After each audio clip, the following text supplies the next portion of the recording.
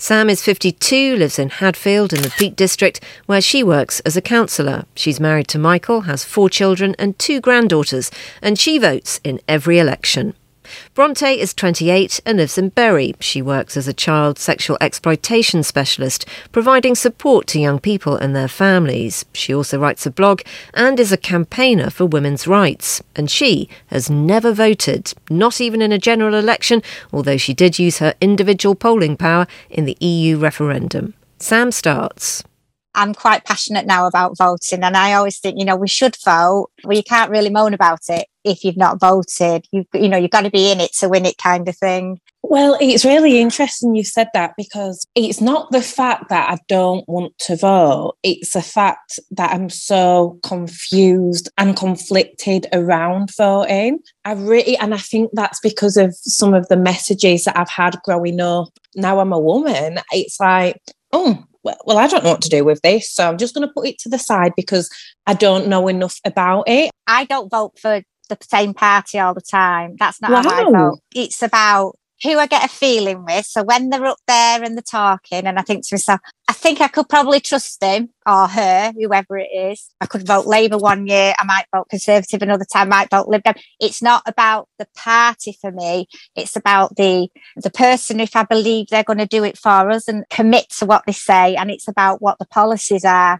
My son, he can vote. My daughter's just turning 18, so she'll be able to vote.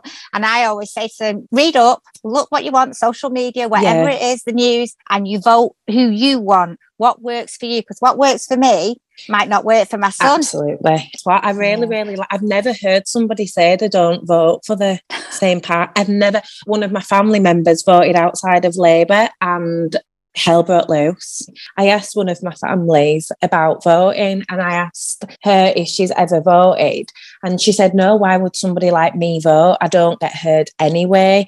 And that's so sad, that really, isn't it? That is really sad that somebody can feel that way, that they can't even use their vote. Yeah. And I think for some people, if somebody doesn't look like you, and I'm not even talking in terms of physical looks, but doesn't speak like you and articulates himself different, there can be a huge barrier there. And I think especially with people from a working class background, trusting, am I qualified enough to vote? Do I know enough about voting? Who do I think I am? So do you know what I think with voting? A lot of it is having that confidence. I totally agree with you. Because if you think about it, in years gone by, the politicians, but they were always the upper class, and they spoke in a certain way. They didn't have like our accents and things like that, like this northern accent. But look, it's so nice now that a lot of the MPs you hear, they have got the northern accent because they're from everywhere, so it's absolutely brilliant that we do have that. And I think that's probably what intimidated me when I was younger. It's over in London, it has nothing to do with me. And then it was as I got older and as I had children, and because things mattered to me, then I started to think, well, you know what, I am going to vote. Yes. What would really influence my vote, because I work with young people from deprived backgrounds, is what they're saying they're going to do within the communities to help those young people and those families. I'm going to say you can also go to the surgeries and you can put forward what you think they should be doing. So you can say, well, look, this is what I find, and what would be really good is if you could bring this up in Parliament. If they say, right, this is what I'm going to do and I'm going to push this through, then that would be where you would think to yourself, well, that is definitely one person I probably will vote for because he's going to do it. And you can influence that. So politics is not too far away there. It's actually on your doorstep. I'm dead interested in those surgeries. Do you go and say what you want? I have been to a couple of them, yeah. What's it like? Is it just like a normal room? Yeah, you just go in and we sat there and you sit down and you tell them what you want. You can do anything. You can ask them, say, well, I think we should be raising money, or we should have a budget for X, Y and Z in our community.